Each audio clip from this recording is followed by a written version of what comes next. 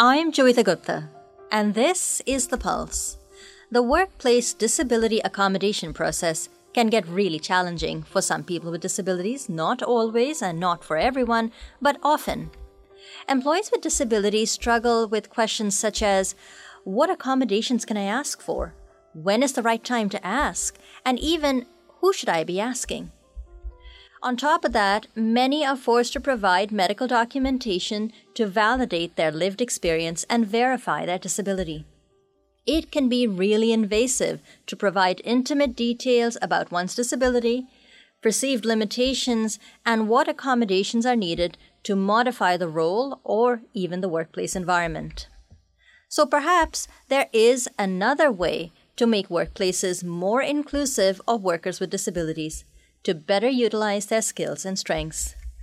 Today, we discuss disability and workplace accommodations. It's time to put your finger on the pulse.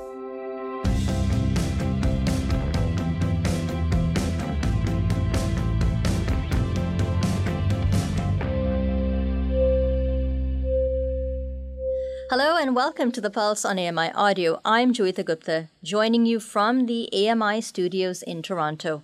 My hair is in a pretty messy bun, which I'm really glad you can't actually get to see, but my hair is pulled back in a bun, and I'm wearing a shirt with 3/4 sleeves and a V-neck and a couple of buttons down the front. There are about 3 buttons there. And the shirt is in a burnt orange or mustard, depending on the light in which you see it. So it's a really nice fit for the spring, summer. I love this particular shirt, and I might wear it again on the program. But enough about my wardrobe. That's not what we're here for today.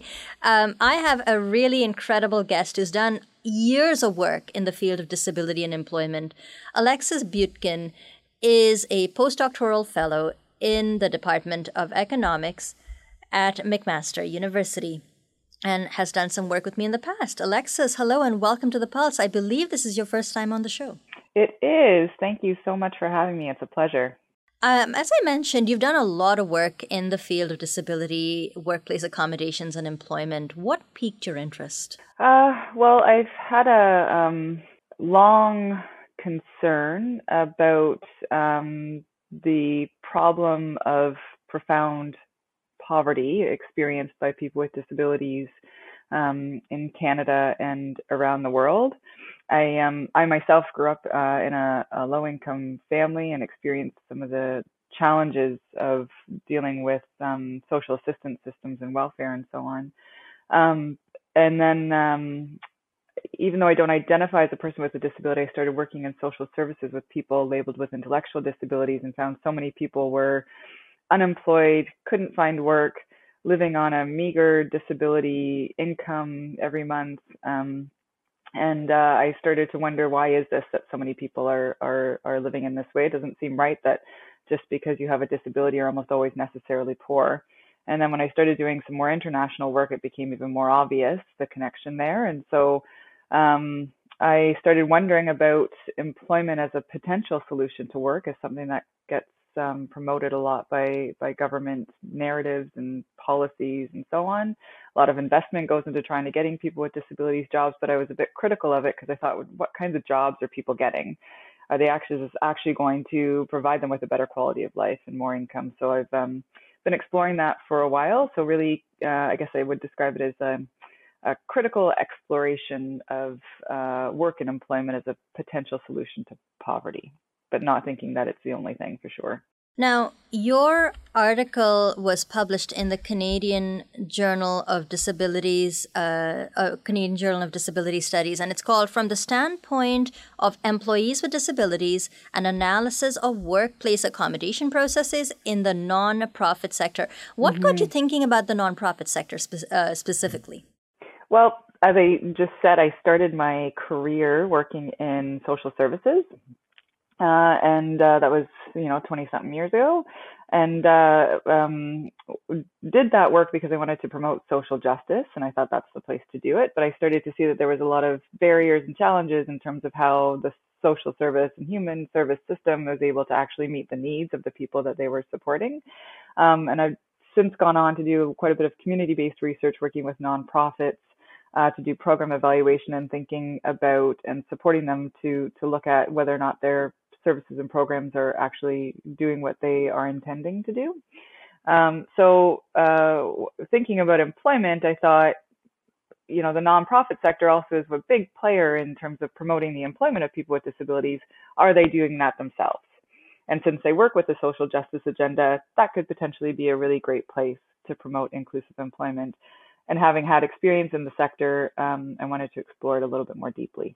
I'll grant you that this might be a bit of an oversimplification, and please call me on it if it is, but are people with disabilities more likely to be employed in the nonprofit sector versus a for-profit sector? So there's limited statistics to show, where people are getting jobs. But my research indicates that that the nonprofit sector can indeed be a potential site for inclusive employment, and to potentially be more open to employing people with disabilities because they work from a vantage point of thinking about the skills and abilities of people who are historically marginalized and oppressed from various places in society. So it also is in Canada and in Ontario in particular, it's a huge employer overall. It's a huge sector. There's lots of opportunity for work and lots of opportunity to provide decent work.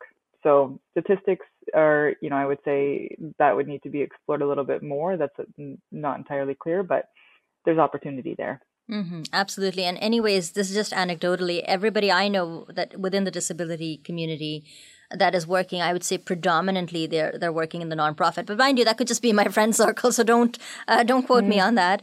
Tell me a little bit about the study and what your objectives were with this study that has since become the paper published in the Canadian Journal of Disability Studies. Yeah, so this study was actually my dissertation that I did for my PhD in critical disability studies at York University. And it was a study to do a little bit about what I've just been talking about, like exploring the potential for inclusive employment in the nonprofit sector. And so the study was really about looking for opportunities and looking for solutions.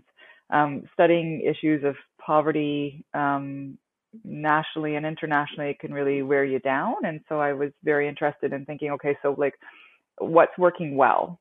And let's look at, I wanted to look at organizations that received awards or recognition or had a long history of doing inclusive employment, and capturing those processes, documenting them, understanding how they work, and then sharing that knowledge outward, which is what led to this paper. So I looked at 3 organizations in the nonprofit service providing sector. So those are organizations providing services to different groups of people.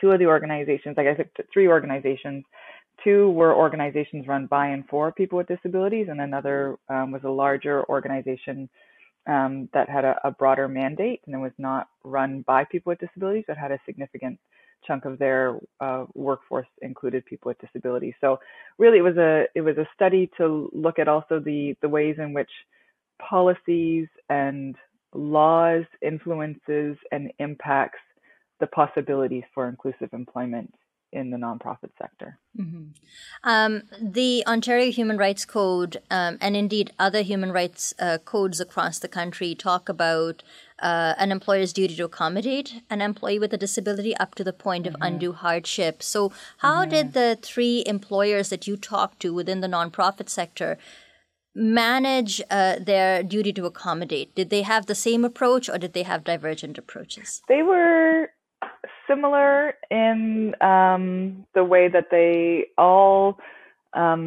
used the Ontario Human Rights Code as their what I call a governing text, drawing from the methodology of institutional analysis that I used for this study.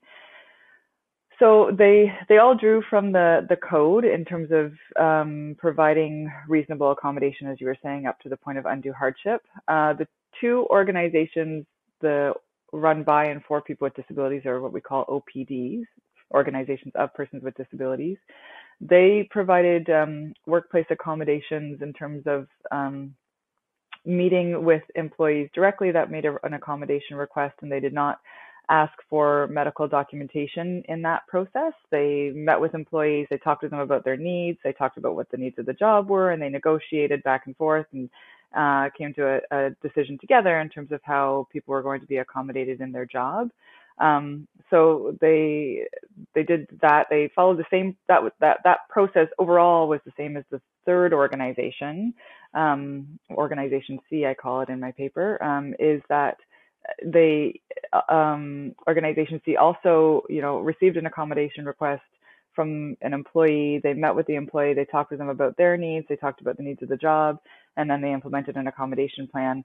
But the third organization, they also employed a disability management specialist who worked with the human resource representative, who then, before providing any accommodation to an employee, would require the employee to go to their doctor and get a note to describe their functional limitations and what they were or were not able to do in their job, and provide medical documentation. And that was really the basis for the way in which the accommodation was designed. They included the input of the employee, but they looked to the medical documentation and required that as like a key piece of the accommodation plan.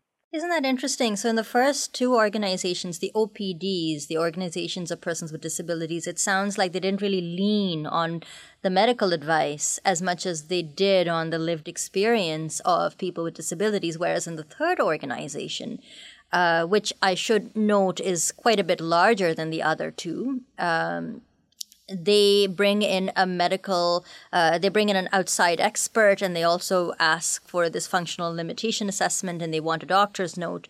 Do you have any ideas as to why they took such different approaches? As I said, all three organizations, they use the Ontario Human Rights Code as like a guide, for guidance in the process, and they all followed that policy and that law correctly. However, there's different ways in which that the Ontario Human Rights Code can be interpreted.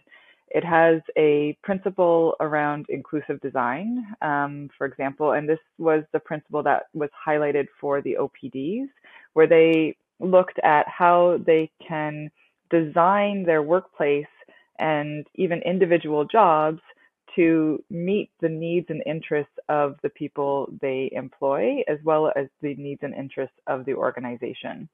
So they engaged in some constant iterative kind of approach of designing the workplace and designing the jobs in order to really capture the strengths and the skills and the abilities of the people that worked there, and then advance the organization in that way.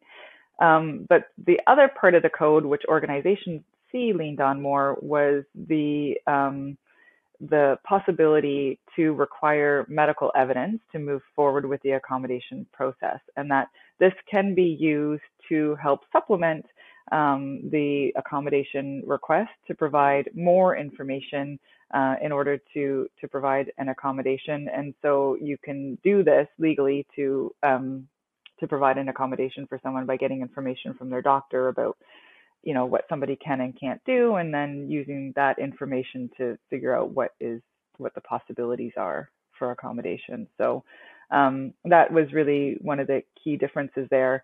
The OPDs knew that they could use medical documentation in their workplace accommodation process, but they explicitly didn't use it because they, as an organization that was really steeped in disability issues, believed that it was important to work directly with employees with disabilities and understand their lived experience, their capabilities, as well as their limitations, in order to help them be as productive and effective in the workplace as possible, and be creative in the way in which they did that. So they actively resisted this use of medical documentation because it really abstracts the individual from their lived experience and places the authority and the power really more so in the hands of medical professionals who decide sort of and describe what someone can and can't do. And not all doctors or medical professionals do that purposely, but when you lean on that kind of documentation, then that there's a shift in power there. And it also can create some distrust between employers and employees when you lean more towards medical evidence for this. So that was something that the OPDs really resisted in the way that they did their accommodation processes. Do you think that that's that way of accommodating employees with disabilities, sort of leaning on lived experience, having conversations, creating an inclusive environment, that is just more feasible for a smaller organization? If you look at Organization C, they did have 500 staff. And when you factor in the scale and the size of the organization, it's possible that your direct supervisor isn't actually going to be the person who signs off on your accommodations. So how do we take what works for organizations A and B and apply it to a bigger organization like Organization C?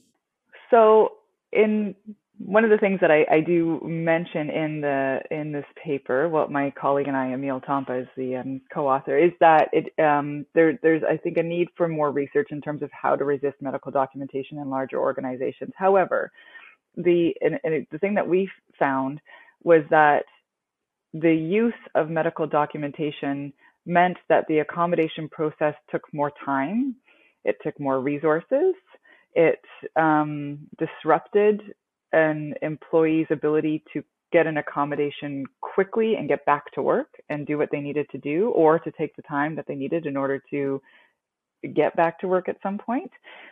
So in terms of a large organization, I think it actually could be more efficient to eliminate the need for medical documentation and just talk directly with your employees about what their needs are, what their interests are, what the needs of the organization are, and have this sort of much more collaborative, inclusive process, which builds trust, which can build loyalty, it can build engagement in an organization, and actually help reduce turnover in that regard.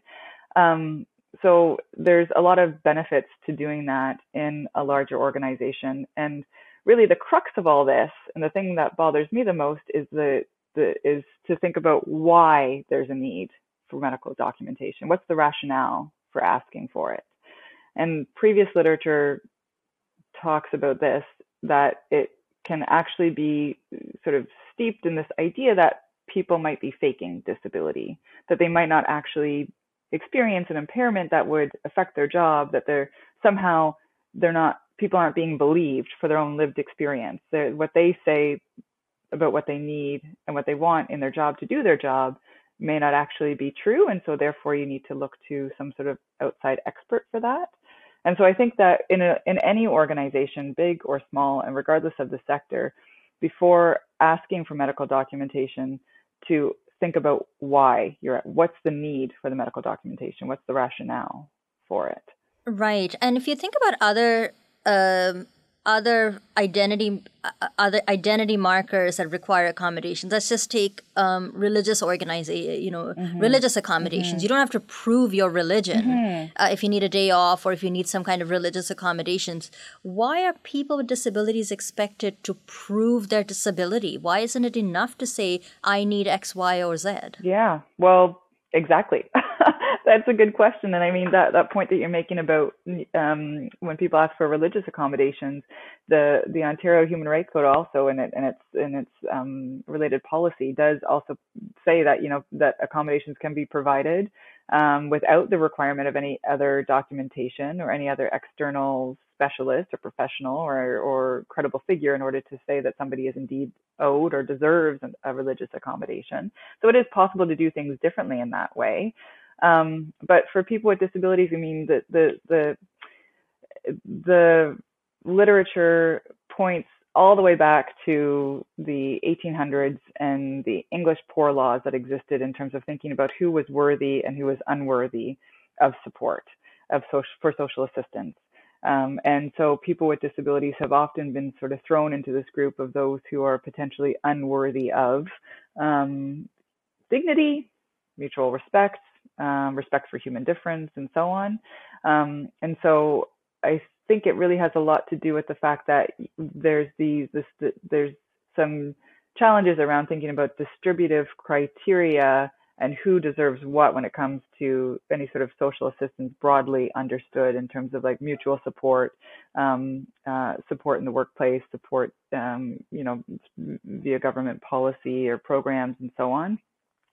So it really, I think, goes back to that, and this sort of overarching myth of disability fraud, and that, again, that people are faking it in order to get some sort of free handout, and that's simply not the case. Yeah, no, it's not. And the other thing around this with nonprofits particularly is that nonprofits often get a lot of their funding perhaps from the government. They might get fundings from private foundations. And with every funder, there are oodles of strings attached, as you can imagine. So how do nonprofits negotiate those conversations? Because oftentimes the requirement to get medical documentation may not be because, the executive director or the management in the nonprofit wants it, but they feel that they need to do things a particular way in order to remain accountable and transparent to their funders. How do they negotiate that particular issue? Well, the folks that I talked to, the senior managers at the organizations that did not require medical documentation, described this in terms of concept that we describe in the paper of everyday resistance. So resisting these norms that force nonprofits to engage in oppressive practices, such as forcing somebody to go to a doctor to get a note to prove they are disabled. So they did this in a very, very intelligent way, I think, in terms of knowing and understanding the system and what was possible and what was not possible, thinking about, both formal and informal accommodation processes in that way. They were also, because they worked from an inclusive design principle, they were able to easily, and they had already created workplace structures that were more accessible and inclusive in the first place. So it didn't cost them a lot of money to provide accommodations. But even if it did cost money, they still invested in that because it actually made them more productive and more effective, which would then they'd be able to go back to their funder and demonstrate their outcomes and impacts because their workers were working well. They were engaged, they were happy, they were accommodated, they were supported, and that helped them meet the deliverables to be accountable to their funder. However, it was talked about in Organization C, the one that did use medical documentation, as one reason why they used medical documentation was because of concerns about their funder. And so in that case, there may be situations in which, these desires to want to resist medical documentation might bump up into other systems and other policies and other accountability measures. And in which case, I would encourage employers in the nonprofit sector to really sort of think critically about that and think outside the box in terms of what's possible. And read this paper and look at the ways in which other organizations have done it without providing or requiring medical documentation. And also thinking about the ways that they accommodate other people, like, parents who need to pick up their children at a certain time or provide childcare responsibilities or other caregiving responsibilities, and how is that managed? So I think, COVID also presents a lot of opportunities for us to think about work in a much more flexible and adaptable way. I've only got about a minute to ask you a big question, so I hope you'll indulge me on this. Nonprofits are primarily mission-driven, and so if we were to really change the way we do accommodations for people with disabilities and incorporate the inclusive design principles that you talked about, do away with the medical model and rely on lived experience, how can this impact the mission, vision, values, and mandate of a nonprofit organization? Does it have ripple effects beyond the employees in question to actually change how these nonprofits do their work and how they help the community? My research says absolutely yes. That placing value on employee experiences with disability, employing a significant number of people with disabilities in the workplace, helps the organization to place explicit value on the lived experience of oppression, of marginalization. It highlights adaptability, resourcefulness, subjugated knowledges of people with disabilities. And this gets passed on to clients or people who use nonprofit services, because workers with disabilities can use their lived experience to support others. It also helps us think differently about this idea of dependence and start thinking about how we can work interdependently and support one another in the workplace, in the community, in society. And really thinking about the particularity of various lived embodiments and human diversity. So it has a lot of benefits that way. Subjugated knowledges. I'm glad you said it so I didn't have to. Hey, Alexis, thank you very much for being on the program today. It was so great talking to you about your paper, and you do such great work. Thanks. Thank you. Thank you. Alexis Butkin is a postdoctoral fellow in the Department of Economics at McMaster University. Folks, I know workplace accommodations is a burning topic and we could keep talking about it, but I gotta run. It was great being with you today. If you want to provide some feedback, whether it's on the color of my shirt or on the excellent study we talked about today, you can find us on Twitter at AMI Audio. Use the hashtag PulseAMI. You can write us an email, feedback@ami.ca. Thank you to those of you who do send emails. I try and get back to you individually, even if I don't have a chance to read the emails out on air. But keep those emails coming. And of course, not that any of you have, but do consider giving us a call and leaving a voicemail. We will play those on air. You can give us a call at 1-866-509-4545. That's 1-866-509-4545. Don't forget to leave your permission to play the voicemail on the program. Well, as I said, that's it for us today. Ted Cooper has been our videographer. Ryan Delahanty is the coordinator for podcasts at AMI Audio. Mark Aflalo is our technical producer. Andy Frank is the manager for AMI Audio. And I've been your host, Joeita Gupta. Thanks for listening.